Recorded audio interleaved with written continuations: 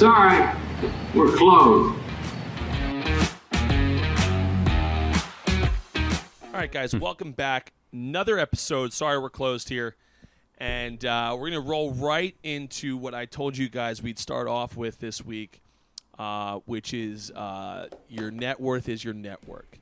And I believe it to be true. Sean believes it to be true. However, oftentimes people don't know exactly how to make it happen, and oftentimes think, as I mentioned on last week's podcast, oh, like maybe not my dad, my friend's dad's the CEO, so he'll make me money. It's really not how things work. It has worked that way, but it's really not how things work, and I think people often get caught up in that. So I have a TikTok I want you guys to listen to, which I'll play for you now. I just told Sean we keep getting copyright claims on YouTube for using this stuff. Now they post it publicly, so I'm still not 100% sure, and I have no copyright strikes against my YouTube account, which tells me I think that they're still out there and able to be visible and stuff like that. But I'm trying to get bigger on YouTube, and I'm just still trying to test out exactly to see if there is any negative effects to that. So I'm just going to put up to the microphone for now. But this guy, a little background, he was the creator of Get Schmacked, which is a little bit before my time, but I think Sean's time, right? Yeah.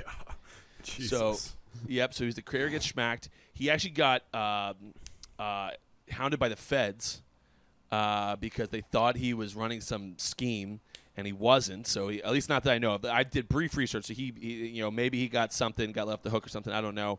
But I've watched. He's been recently on TikTok and posting a ton. And he doesn't look like the most upstanding individual, I'll give you that. But the way he speaks, he's pretty intelligent about what he does. So anyway, I saw this one about networking, and I want you guys to listen to it. So here you go. This is super important to talk about. Networking is very important if you have a value add. If you have a value add. If you don't have a value add, you're just meeting people that are going to just be like, this guy is useless. There's no utility. There's no value here. Why are we meeting him? Don't meet people and blow your bubble before you have value to provide. And so what he talks about there briefly is being able to provide value to someone you're meeting. Now, recently, I had 2 meetings pop up that I probably could have acquired those meetings. One was with a company called Wheels Up, which is a private jet company. The second one was with a hospitality group called Tao Group. And I could have had a meeting with a nice guy who's one of the higher ups there.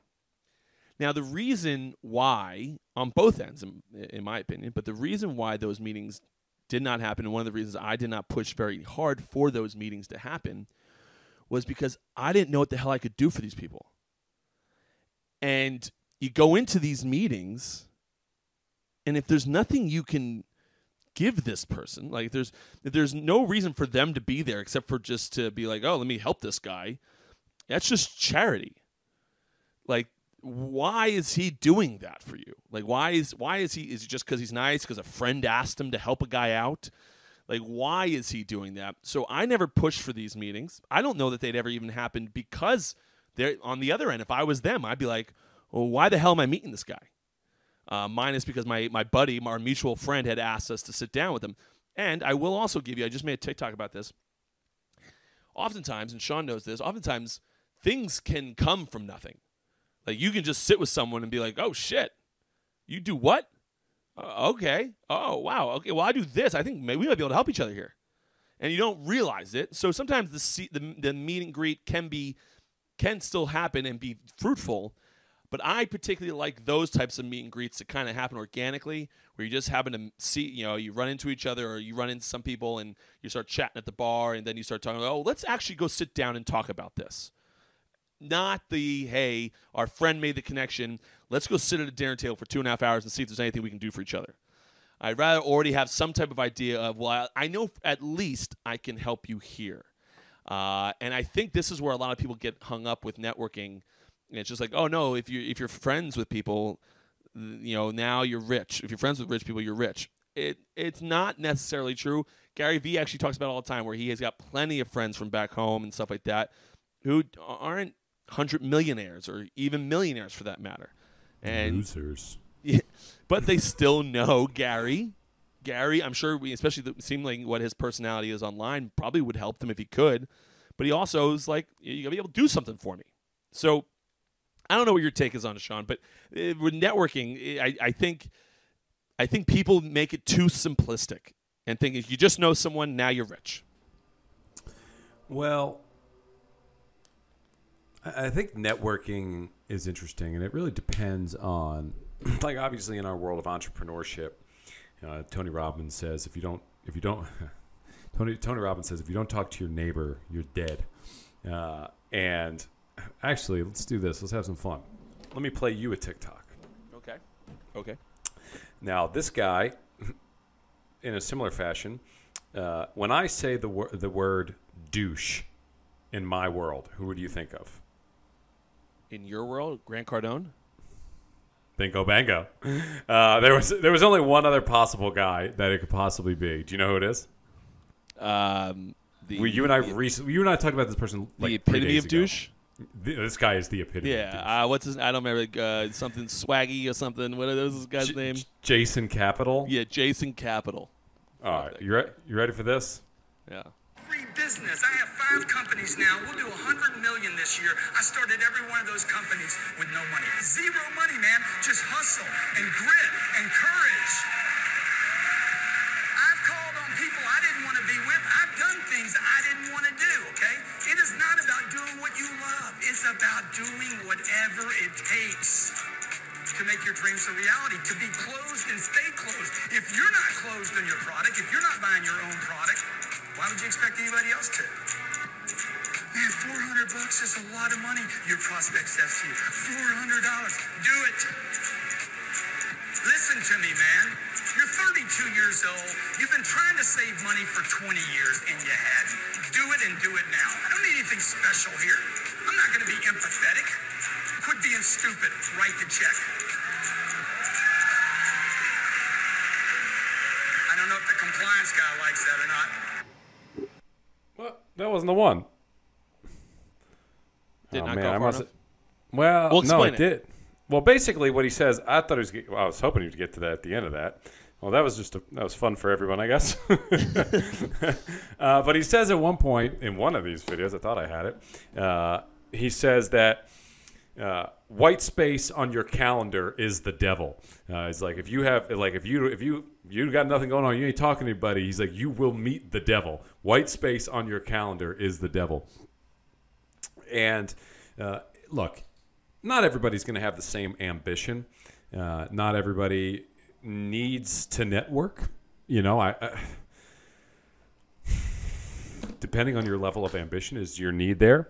What I would say, kind of adding to what you said, was I don't really think that networking, the reason that people don't do it is because it just goes outside of your comfort zone.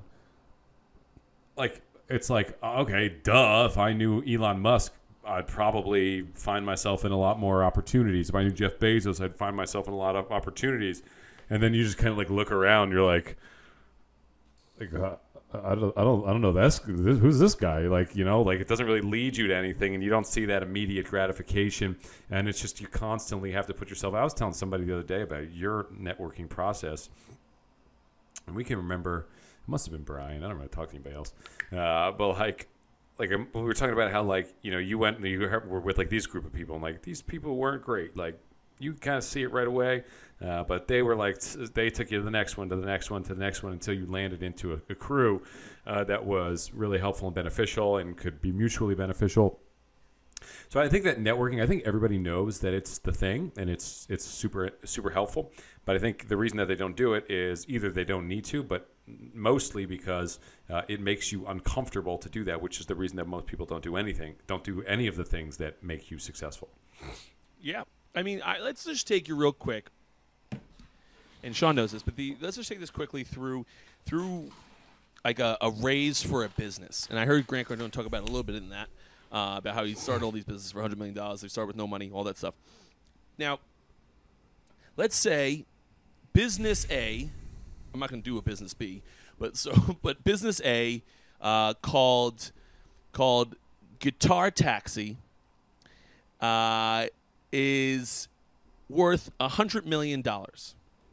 So Guitar Taxi did this new innovative thing where they, they have a live guitarist in the front seat for your taxi ride, and people are in love with it, right? That's expensive. You got to pay for the car, the fuel, the driver, and the guitar. Listen, people are loving it. So Guitar Taxi, you're purchasing Guitar Taxi at a $100 million valuation.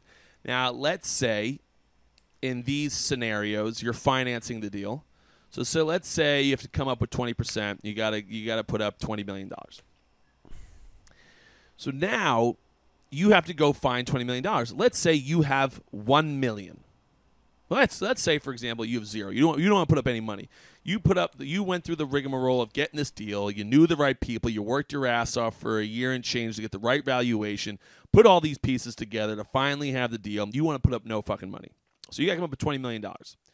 Now, let's say in your network you have access to, $40 million. There's money out there for you to get, and you can go get it.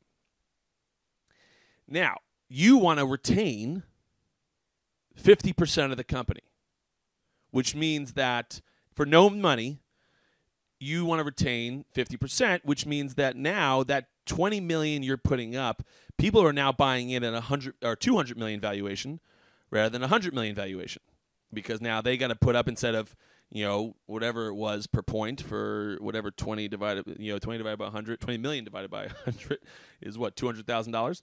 So you got to put up, so everyone's got to put up $200,000 a point originally. Now there's only 50 points available. They got to put up $400,000 per point in order to get to that same number.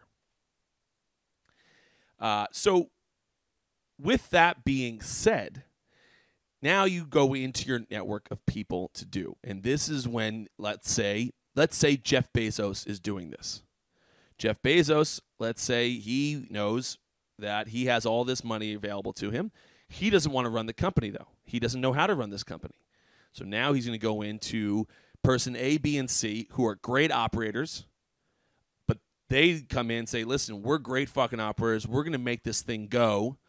We don't want to pay fucking $400,000 a point. We'll come in at the original valuation, and we want to take 20%. So, they have a ton of value outside of financing. So, all right, we'll sell it to you. We'll say 20% for however much money. You go to but now the valuation just went up for everybody else again because you need the operators. But the operators, although they knew Jeff Bezos, the only reason they're in is because they're fantastic operators, not because they knew him, but because they're fantastic operators. Now other people, they might not fucking know dick about this. They're never going to be involved. So now and they come in and they say, listen, you got to pay $800,000 a point. And people are like, well, fuck, I don't want it. That's an outrageous valuation. As well, you're about to be in a deal that you'd never be in, and with three phenomenal operators that you would never have the opportunity to work with, but your valuation went higher because of that. Now, you might think that people at $800,000 are getting fucked, but in reality, the value that those people can bring, the only value those people can bring to the table is money. That's the only thing they can do. If they say, well, we want to pay a fair valuation, okay, you're no longer valuable to me.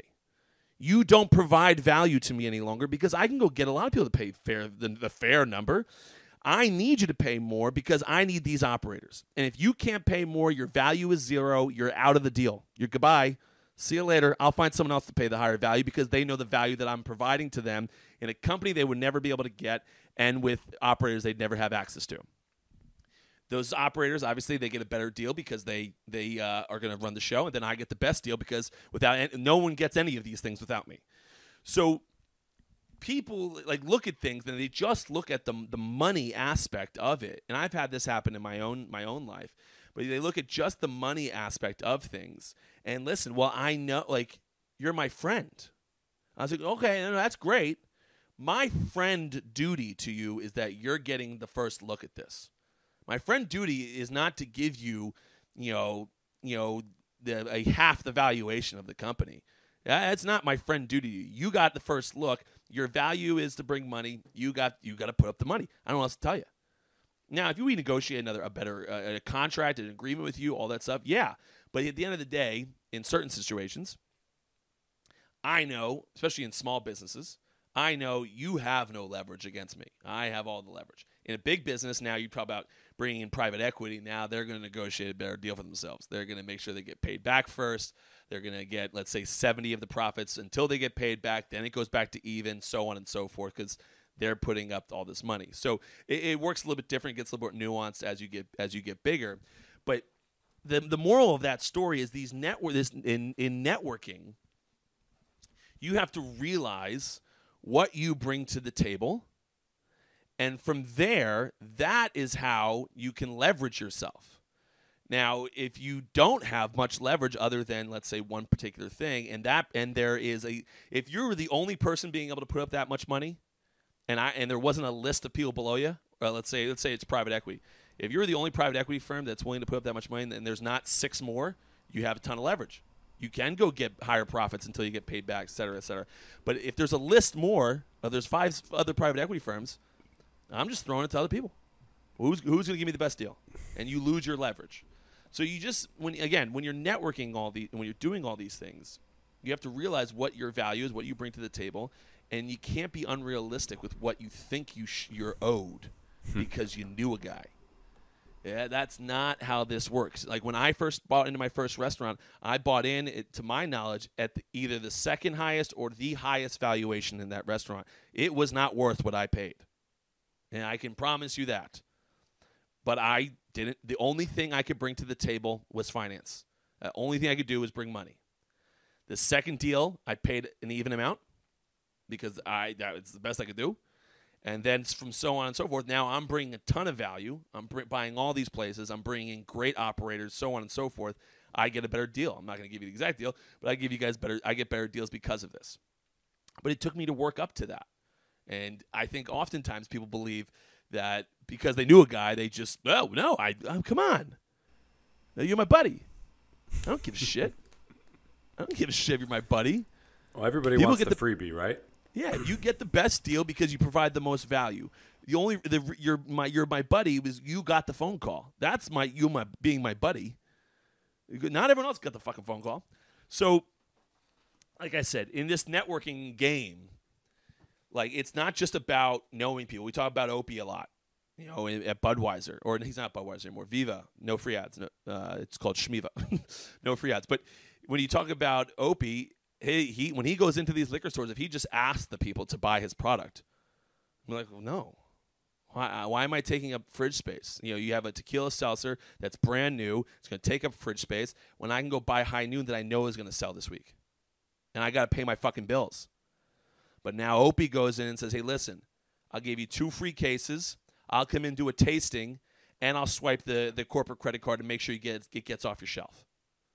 All right, well, now we're talking. Now I have a zero risk business that you're going to bring this in, but you're going to buy all the remainders if I don't win. Okay, sure. Yeah. I have nothing to lose now. Not only do I have nothing to lose, I have everything to gain because I'm pricing that thing at a profit that I can guarantee I'm getting back. Mm-hmm. So now he's providing value. It's just the name of the game. When people come into me at Liquor Reps, come into me and say, not including friends, but when they come into me and say, hey, listen, we'll do this, and we'd love to be able to promote a cocktail that we have in our thing on your menu. Oh, that doesn't fucking do anything for me. Oh, why? Okay. So now you're asking me is to take your product in that I don't already have, and then I have to put a new cocktail on my menu that you get, and then you're going to promote it on your page that is a brand new company that has 300 followers on Instagram? The fuck's that doing for me? That's always you get those people at just like spam DM you, and they're like, you want to be an ambassador for my new product? And I'm like, guys. No, I don't want to be an ambassador. And but let's dive into that real quick. That's a great topic. I have 33.7 thousand followers on Instagram. You asking me to take a picture with your sweatshirt on it, with your sweatshirt on my fucking body, is going to do all of fucking nothing for you. Okay? No one cares what I'm wearing. I can promise you. No one gives a shit. And when I put a nice suit on or something like that, and I tag my tailor, you might have some people that want to go look at the tailor's page and see what other kind of cool stuff he has. You might have that. But a generic sweatshirt with your name on it, no one cares. No one everybody fucking wants cares. the freebie. Everybody wants the freebie. They want you to say yes. You put the sweatshirt on, and then all of a sudden, I do think that there's a learning curve to all of this, and this is something that I think very, very much so about business. Really, any type of achievement is that the process is very simple. Nobody wants to do it, which is human nature. Everybody, human nature is to try to take the easy road, and then life just continually, as I say, kicks you in the teeth repeatedly and repeatedly until you decide to do the work or just quit altogether. And I think all of us can relate to that stuff. I remember like when you and I first were, starting, we did stuff that never was going to work. Well, we tried because we wanted it to be easy. You look at this, in our world, especially, like I know you and I have talked about this, like when somebody doesn't make the big leagues and they get cut, their career ends. 99 out of 100 times, they're doing lessons, right? They're in somebody's garage or going to the park, and they're doing lessons, and they have the same thought, right? Like, who wouldn't want lessons from me, right? Like, I was in AAA, right? Like, I didn't know any AAA kid. Man, I would have died for these lessons, and you soon realize that nobody really cares. And I see a lot of people in my world who were strength and conditioning coaches for Major League Baseball teams, who were NBA strength and conditioning coaches and athletic trainers, and they come out and they're like, I'm going to do this. Who wouldn't want this from me? I am this. And you soon find out that nobody cares. And you either evolve or you die, and you go back to a 9 to 5, you go back to a regular world, and that's where business is the ultimate proving ground. Much like it is in sports, business, it exposes you. You have no choice. Like, the only way to win in the game is to evolve yourself and become more valuable, so that you can actually provide value to people and to situations, so that people want to be friends with you, so that people want to be associated with you. And everybody, this is a reciprocal world. We're all trying to get something from the other person. The people that you like the most, the people that are easiest to have a conversation with, are never the people that are talking about themselves, right? The people that you sit there and you have to listen to their stories and their mumbo jumbo. You're like, enough with this guy. The best conversations are the people who are only trying to like ask you questions and like get you going. Those are the best. And sometimes you even know they're doing it. You're like, screw this guy. I was at the Tony Robbins event, the virtual event, and one of the things that he had, one of the like things he got everybody to do was to mirror each other, right? And like we would just go like into like a Zoom like this because it was virtual, and you just mirror the other person. And I knew they were doing it, but for some reason I was like, yeah, this person's mad funny. This is cool, and I started to like this person. So I think it's the natural progression. It's never going to change. People will never going to do it, and there will always be the small percentage of people who just kind of wired a little bit differently who will just do it. To me, it's a lot like the podcast world. Remember when I gave you stat, or you might have given me the stat because you're the R&D department. One of us gave each other a stat that I heard was like 99.9% of podcasts fail after 3 episodes. They stop doing them. Not necessarily fail. I don't even know. I guess that's failing. But I mean, they didn't really do anything yet. Yeah. And shout out to us, like 160 episodes in now or something like that. But you get that first step, and I was pretty harsh there for a little bit. So I will let me not backtrack, but be a little softer here. You got to take that first step. Like, as long as you're trying, the thing that I have really taken a liking to recently has been the approach of volume and speed with Gary, like Gary says. Like, I have loved that. I have realized that I have done this already without really knowing, but in a little bit of a slower pace. But the way I've ever gotten anywhere is by continuously trying, and learning, and eventually getting the right stuff that works, right? So, like, when you first start up this, back in the day when I was trying to run that big clinic with that buddy of mine who had a baseball facility, right? I had relied on the fact, it's typical Pat, I had relied on the fact that this guy knew what he was doing. He knew he could, he's has done this before. He can run a clinic. He's got a network of kids that have already come to his facility all the time. And then how hard could it be to say, hey, listen, and a win for you, you can say, hey, listen, you guys that are already coming to my clinics or are already coming to my facilities all the time, I got a special treat for you. We got a former Red Sox player that's going to come, teach you guys for 3 days or whatever, and, be able to put something together for this thing. He did nothing, and within 2 years, he was the facility had shut down, and he was running a COVID cleaning company. And so I was saying they're like, okay, so even like you clearly probably don't know what the hell you're doing. Very nice guy. You probably didn't know what the hell you're doing. And then you're just looking for a lot of COVID cleaning companies made crazy money. Yeah. But you're just looking for the next hot thing, the quick buck. Right? I'm going to go in, I'm going to clean some desks, and I'll hop on the gold rush, as they said, right? And whenever I moved to Montana back in the whatever, I'm not even going to guess what time period because 40s. Back in the 40s to go get gold. The 49ers, that's how I always remember it. That's what that is. Oh, wow. I was going to say, good thing I didn't say anything because I was going to say the 1800s. But so, I'm always been. And, it probably is and I think about it, it probably is the 1849. Oh, well, Dad was 1940. Dad was not in the heart of the gold rush. But, you have to, and I align myself. I've always been this way. I align myself with hopefully people that can make my life easier. I'm going to go do these things. I'm a charming, charismatic guy that has a good head on his shoulders and can learn and willing to put up the work. I was willing to put up the money the first part and earn my way to the portion where you could provide enough value to people where they put up a lot of the money for you. But you have to keep trying. Like how many times, this is why I go back to that podcast analogy, how many times you see people, let's say, start a clothing company, right? So you see a lot of apparel companies on Instagram. That's a whole thing. So you start the apparel company. Okay, start the apparel company. Go for it, right? Give it a go. And, okay, then you try to get some buddies, post it for free. All right, the buddies it's not meaningful to them, so they'll probably post it for free. Also, guys, don't ask your buddies to post. Yeah, but they're not going to, regardless. Listen, you're starting. I don't care. You're starting. You're giving it a go, trying to get in front of some people. You're doing it, right? When that doesn't work, because it won't, when that doesn't work, keep trying. Keep doing more. Like I just said on the Jared Carrabis podcast the other day, how you could probably go back to the beginning of my TikToks, maybe some stuff on Instagram, even some stuff that I've now hidden from the public eye on YouTube. Even you can go back and certainly see some things that I cringe at. I'm like, oh my God, I did that? What the hell was I doing? But I wouldn't have gotten to where I am now without doing all that stuff and learning and being like, okay, that didn't work. Okay, that didn't work. And you learn, you adjust. The thing that I absolutely loved in baseball was the analogy of a heat-seeking missile.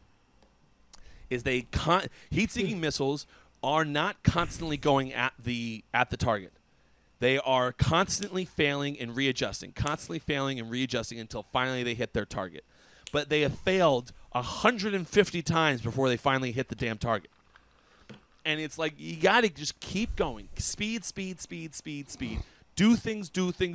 When things don't work, try it again. Try a different thing. All right, switch that one. YouTube Shorts. I've realized on YouTube Shorts, they want really fucking quick content. They've already had the long-form content. That's their whole fucking platform.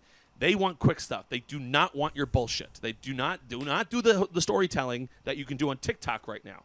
Do quick stuff. Quick. Retention is everything.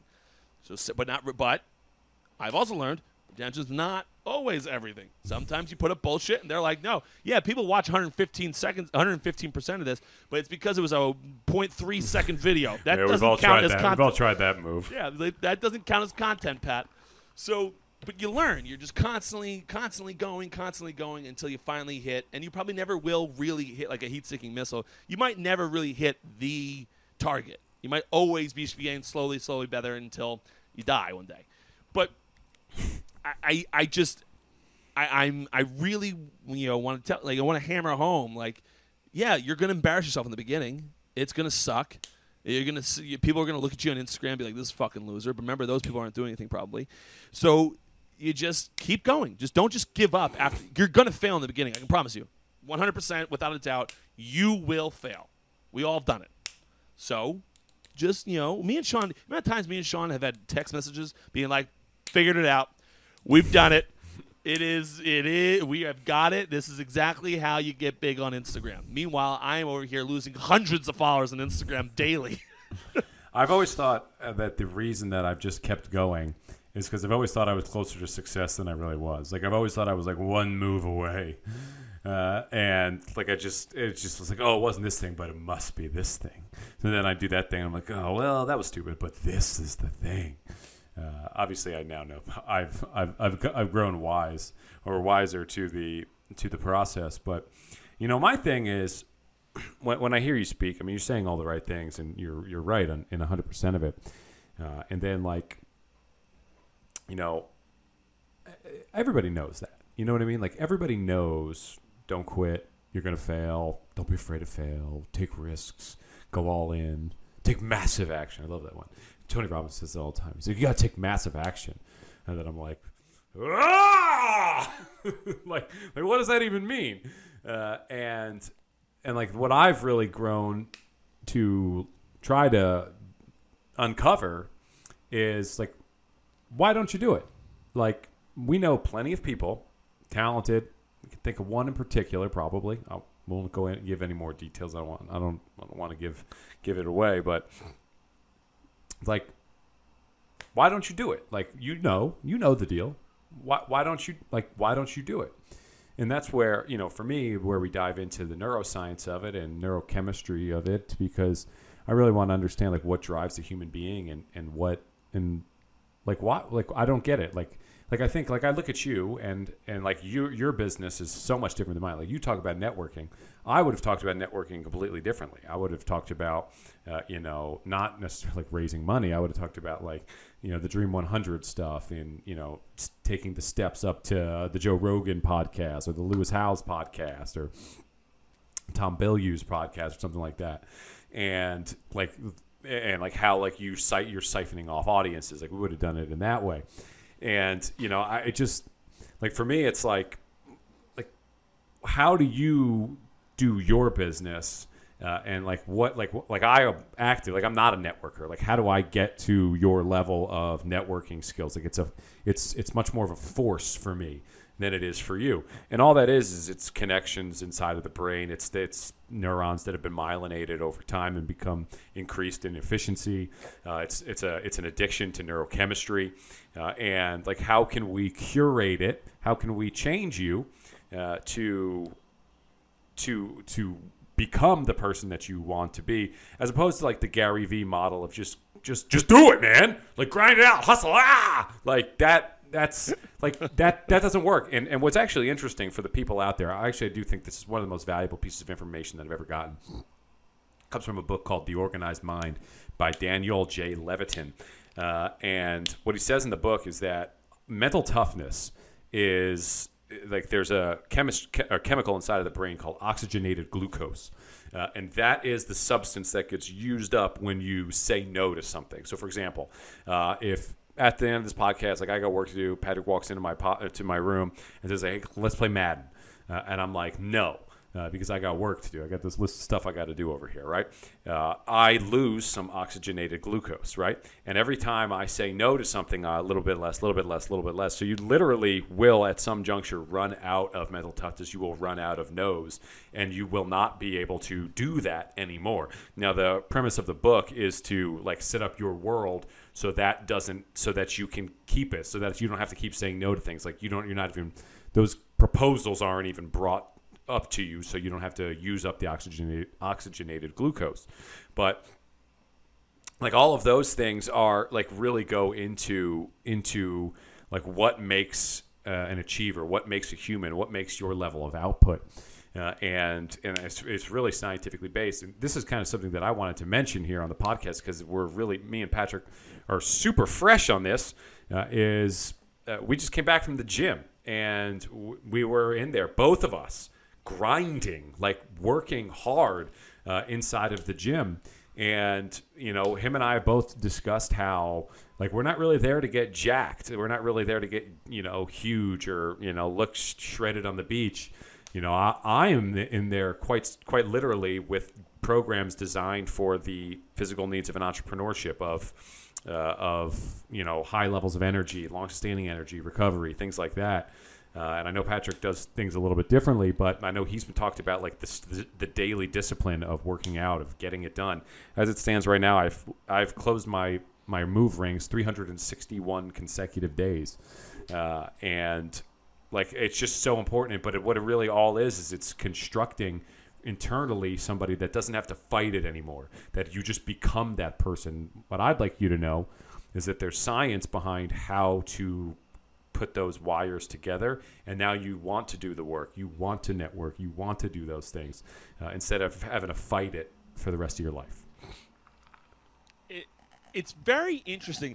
Let me now I don't want to switch gears, but I want to relate that oxygenated glucose, which is a phrase I never thought I'd say in my life, oxygenated glucose, to something that Colleen talks about with nutrition and saying you don't give in, when you have these small cravings, just go ahead, have it. Don't do it, because in her eyes, in the nutritional world, and I'm curious to relate this to neurology, in the nutritional world, if you keep saying no and not doing it, eventually you're going to overdo it. And you're not going to be able to say no to it anymore. Maybe you ran out of oxygenated glucose, and next thing you know, that half a Hershey bar turned into a tub of Ben & Jerry's. So tell me a little about the neurology behind that. Well, what it reminds me of is a key distinction that a lot of people make in something like that. So it would be the distinction of I haven't smoked in 6 weeks, right? Versus I'm not a smoker, right?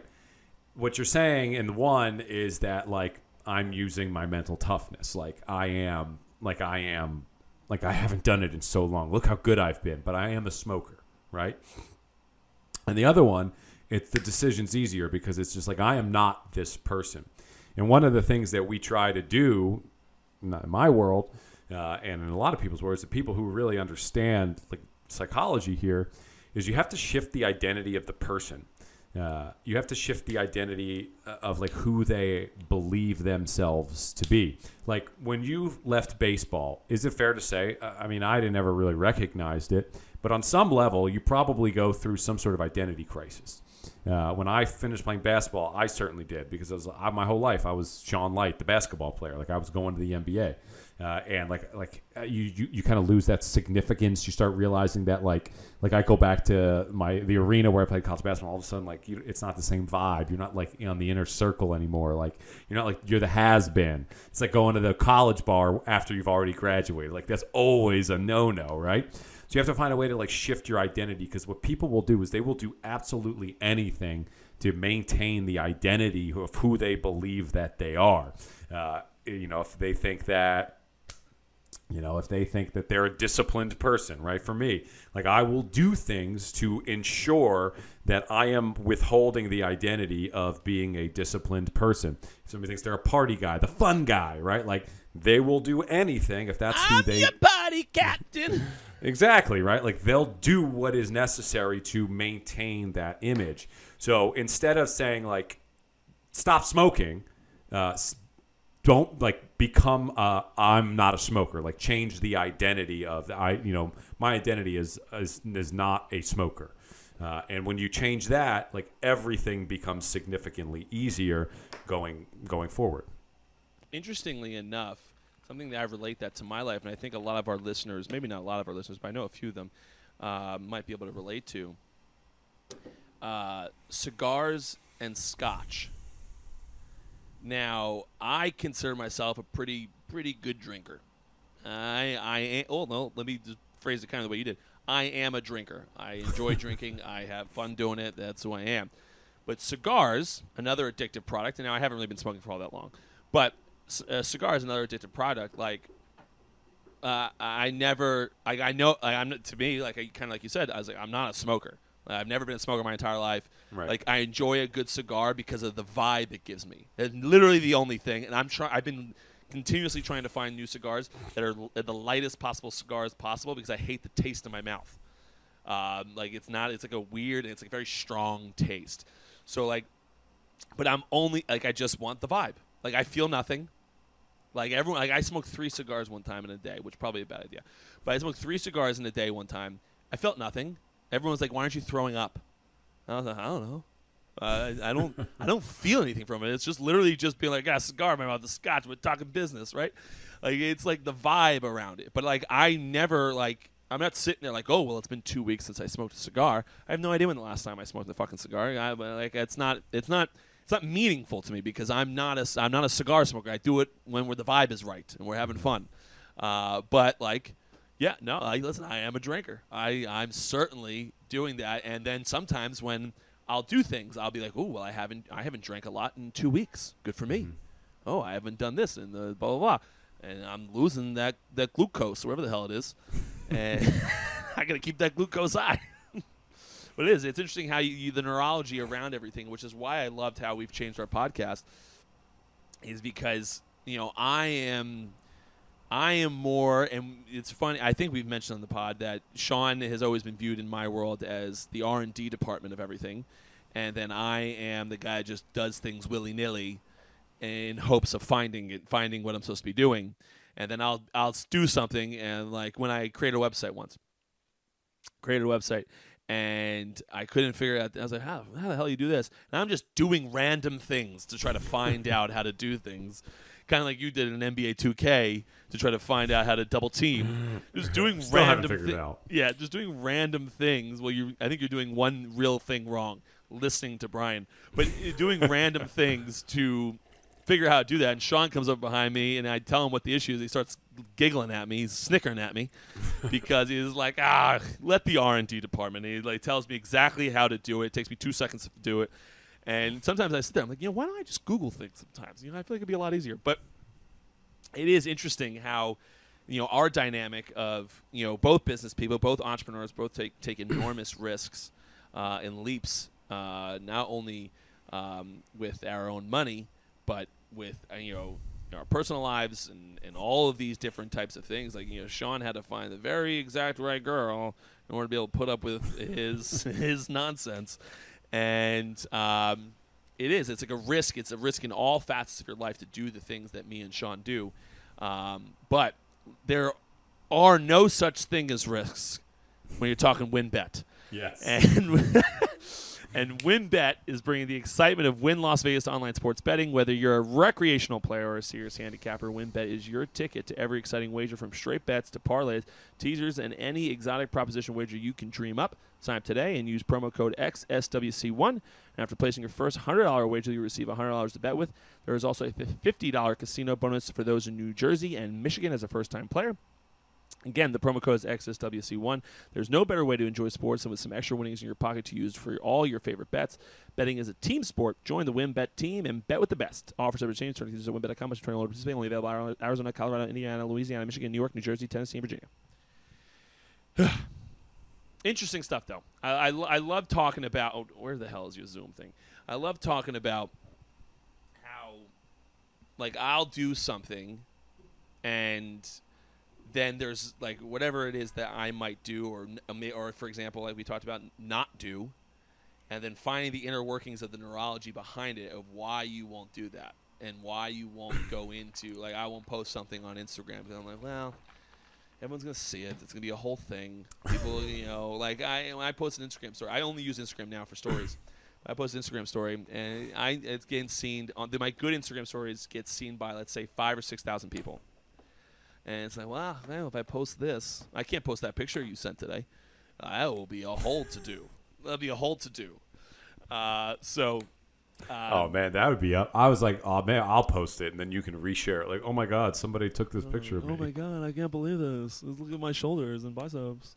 So you guys know, just so you're let in a little bit, me and Sean are very rarely in the gym together. Actually, we often have very different schedules, and we happen to be almost identical schedules today. And so we ended up in there at the same time, and I was doing a particular exercise, and I had a cutoff on, and my arms looked amazeballs. And Sean, and I swear, hand on the Bible, that's my left hand, hand on the right hand up, left hand on the Bible. I swear I had no idea the picture was being taken. I did not ask him to take a thirst trap for me. And I looked up, and Sean had just he literally just was putting his phone down, and he was walking over to me, and I was surprised to actually see him over by me. And then he was like, "You gotta look at this," and I looked jacked. So I have completely ruined one of our friends' days. Actually, Sean did because he took the picture. Completely, our buddy Brian considers himself have the biggest arms in the friend group. Not anymore. The crown's at risk. And talk about the neurology. He's in legit panic mode. We'll talk about the neurology of what Brian's going through right now. I don't know if you saw the group chat. We were texting a little bit during this pod, and I was trying to get him to come over here. And he was like, after that picture, I am running to the gym.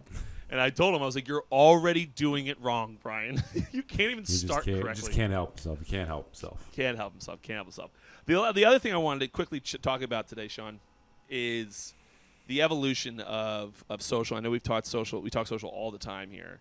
But the evolution of me and you trying on social media and how, I mean, a couple years ago we were talking about how Instagram could never be overtaken and never, like, it was the king of kings. And to me, and I think you would agree with me right now, it's bottom of the barrel. Well, I think it really depends on what you're looking at. Like, I actually been posting a ton on Instagram lately. Because I put these trackable links on because mine's all business, right? Like I'm trying to steer people into my funnels in my world. And while TikTok has incredible viral growth opportunities, it is by far, at least in my world, at least in my profile, it is by far the least clickable. Like people are not coming to my profile and they're not clicking on the link and they're not moving through.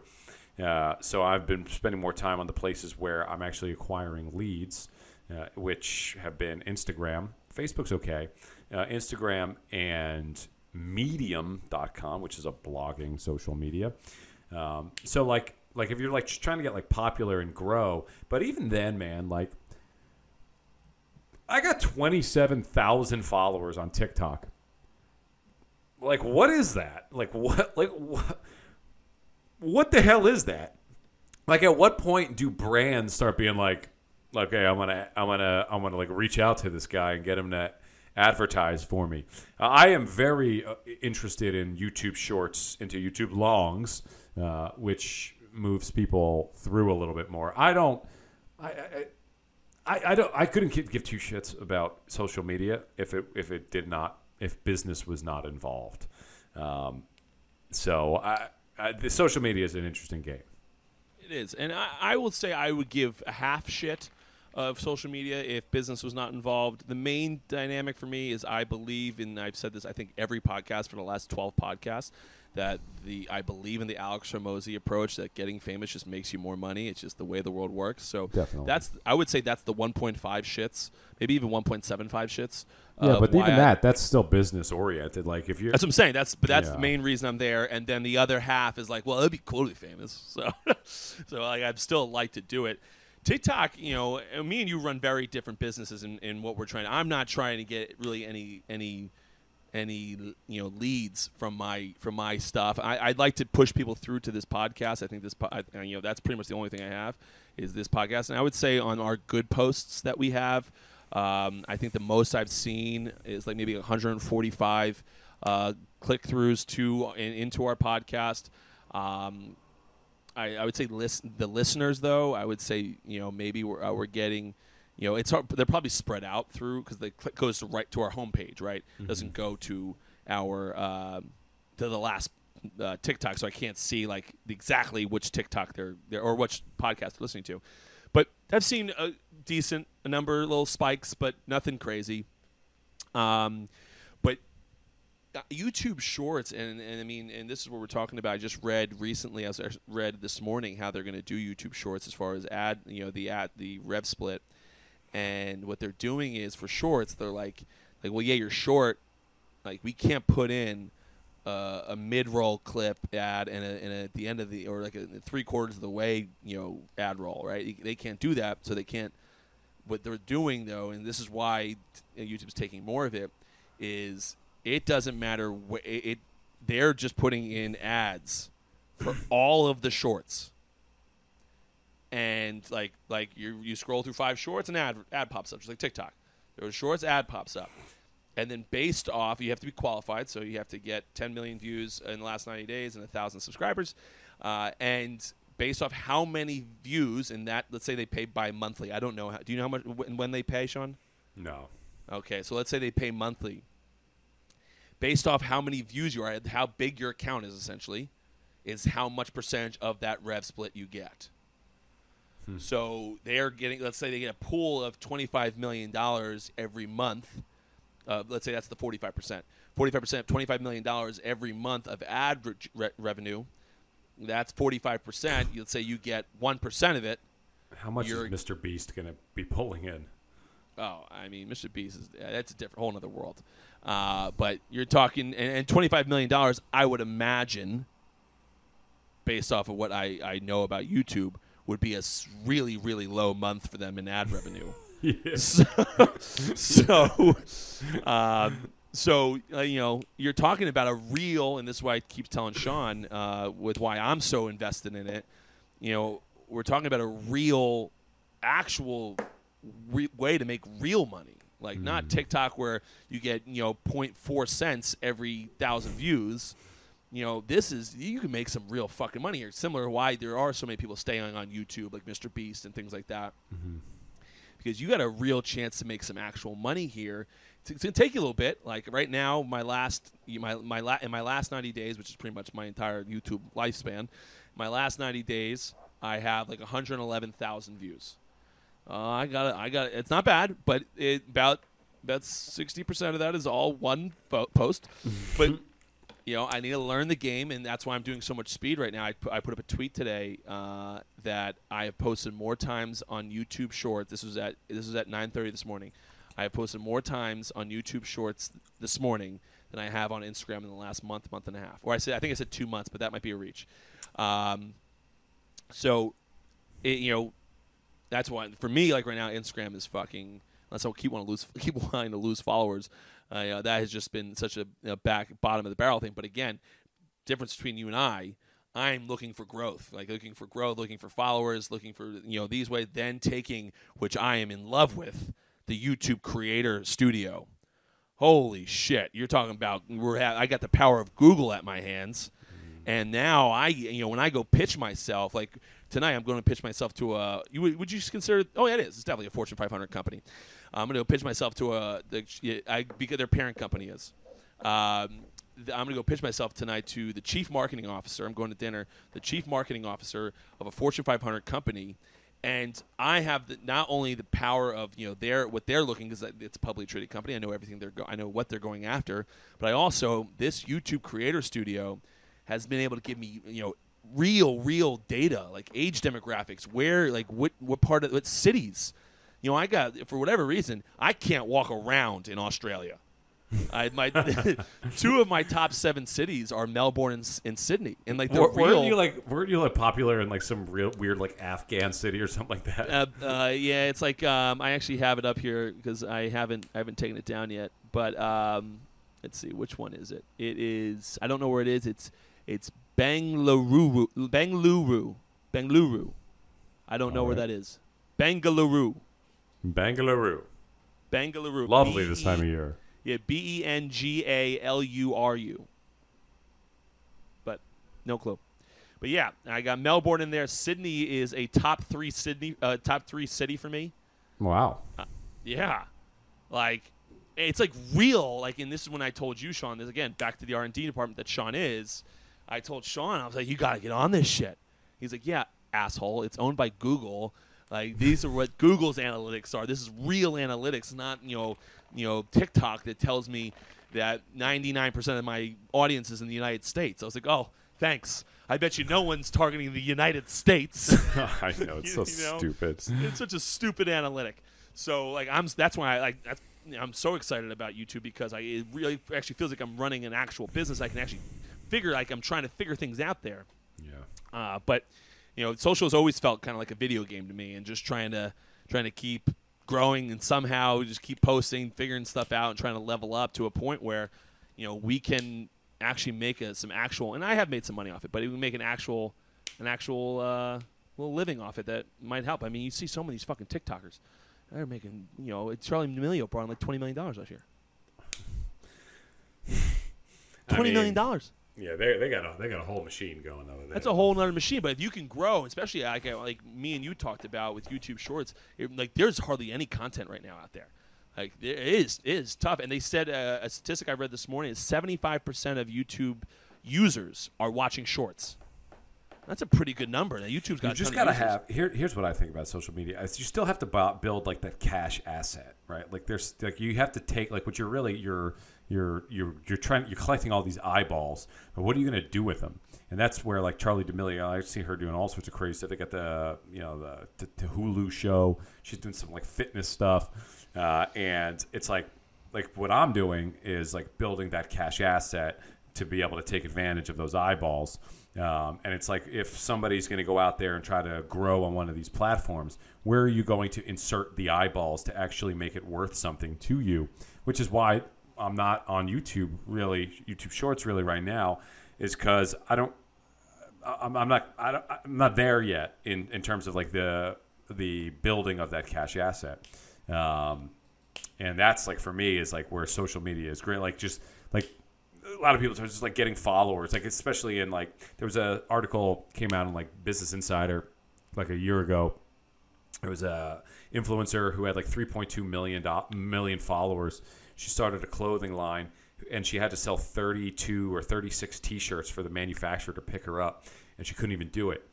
It's because like she had all these eyeballs, but not a real like cash machine to stick people in and convert it into money. And I think that's where like when you get like huge and you blow up, like Charlie's going to go into the Hulu cash machine, right? And that's what that's what the D'Amelios are doing, and she'll find other cash machines that are in there. But like for what I'm doing is like let me build out a cash machine so that these eyeballs, they come in, they just keep flowing through this thing and just like produces cash flow like a bar or a restaurant group or anything like that, right? Well, I think it's interesting in the way and that's why I've switched content to kind of what you were doing on TikTok, was because I still have those stitches in there that I say I give my little tidbit to it, but like you're not going to convert unless you're actually influential, and the only way you're going to be influential is if you're providing your own content. People got to be wanting to watch you. And coming to see what you do, and that's when you become influential, and that's when you can actually sell a product, as long as your product's good. But as long as you can do that stuff, I think often a lot of times people get these huge eyeballs, and then they just go hire an agent or a business manager that runs a business for them because they already have that cash asset. Exactly. So, and I think that's what it is. I believe that I'm fairly good at business, and I'm also a little bit differing into what you had said, is that right now, I'm just going to keep going, and I'll figure it out. I'll just figure it out as I go. I'm going to keep getting these followers, keep pushing, keep growing, and I'll figure the rest out as I go. And I've been okay at it. I had a good deal with the Long Drink back in the day that made some good money for me. Like I said, I'm going to a deal tonight and hopefully land something there. So it's just going to try to keep growing the eyeballs. So the eyeballs is what gets you to the table, and then if you can get those eyeballs, for what I'm trying to do, I'm trying to get ad revenue from companies. When you get those eyeballs, like when they go into this meeting tonight, now 55,000 followers on TikTok is not that crazy to have. A lot of people have that many followers on TikTok. TikTok's very viral type platform. But if I told them I had one, they'd be like, oh wow, okay. Who the fuck are you? Do people even care about you? Maybe they don't. So, a little bit of different approaches. Fairly similar, though. The end, well, not fairly similar. The exact, pretty much same end goal. Well, you're taking those eyeballs, and it's the same thing. You're taking the eyeballs, 55,000, and you're gonna plug it into hopefully these people's cash machine. You're like saying like, look at all my eyeballs. What if I dumped them into your machine over here? What would that do? Do anything for you? Yeah. Oh man. All right. Well, listen, guys. if you have any extra eyeballs, you should be watching the World Series. Starts Friday. And you know where you can bet on the World Series? You betcha. WynnBET. WynnBET is bringing the excitement of Wynn Las Vegas online sports betting and casino play. Get in all your favorite teams, players, and sports, from boosted parlays to live in-game odds in every major sport. They have what you need to win. Sign up today and use promo code XSWC1. And after placing your first $100 wager, you'll receive $100 to bet with. There's also a $50 casino bonus for those in New Jersey and Michigan as a first-time player. Again, the promo code is XSWC1. Offer subject to James Start at WynnBET.com. As you turn to participate, only available in Arizona, Colorado, Indiana, Louisiana, Michigan, New York, New Jersey, Tennessee, and Virginia. You know what? Before I end the podcast, what I'm a little disappointed in, a lot of people, that's where they speed up podcasts, which I understand. You speed up to the advertisement to get to the advertisement to get to the next part. The people that are speeding up are never going to see how good I am at speeding that up for them. Or maybe they think they accidentally pressed the button. Or that. They're like, did you guys know that Apple is now automatically speeding up their advertisements? Oh, man. All right. Anywho, guys, have a great weekend. Enjoy whatever you're going to do.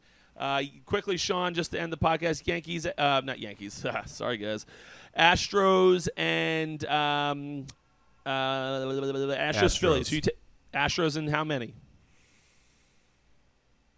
5. Astros in 5. I'm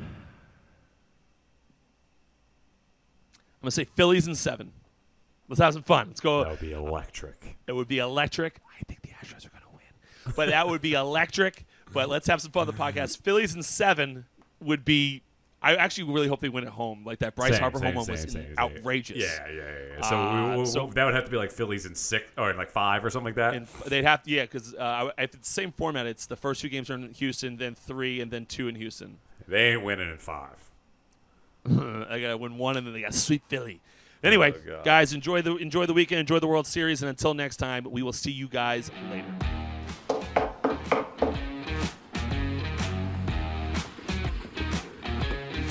Sorry, we're closed.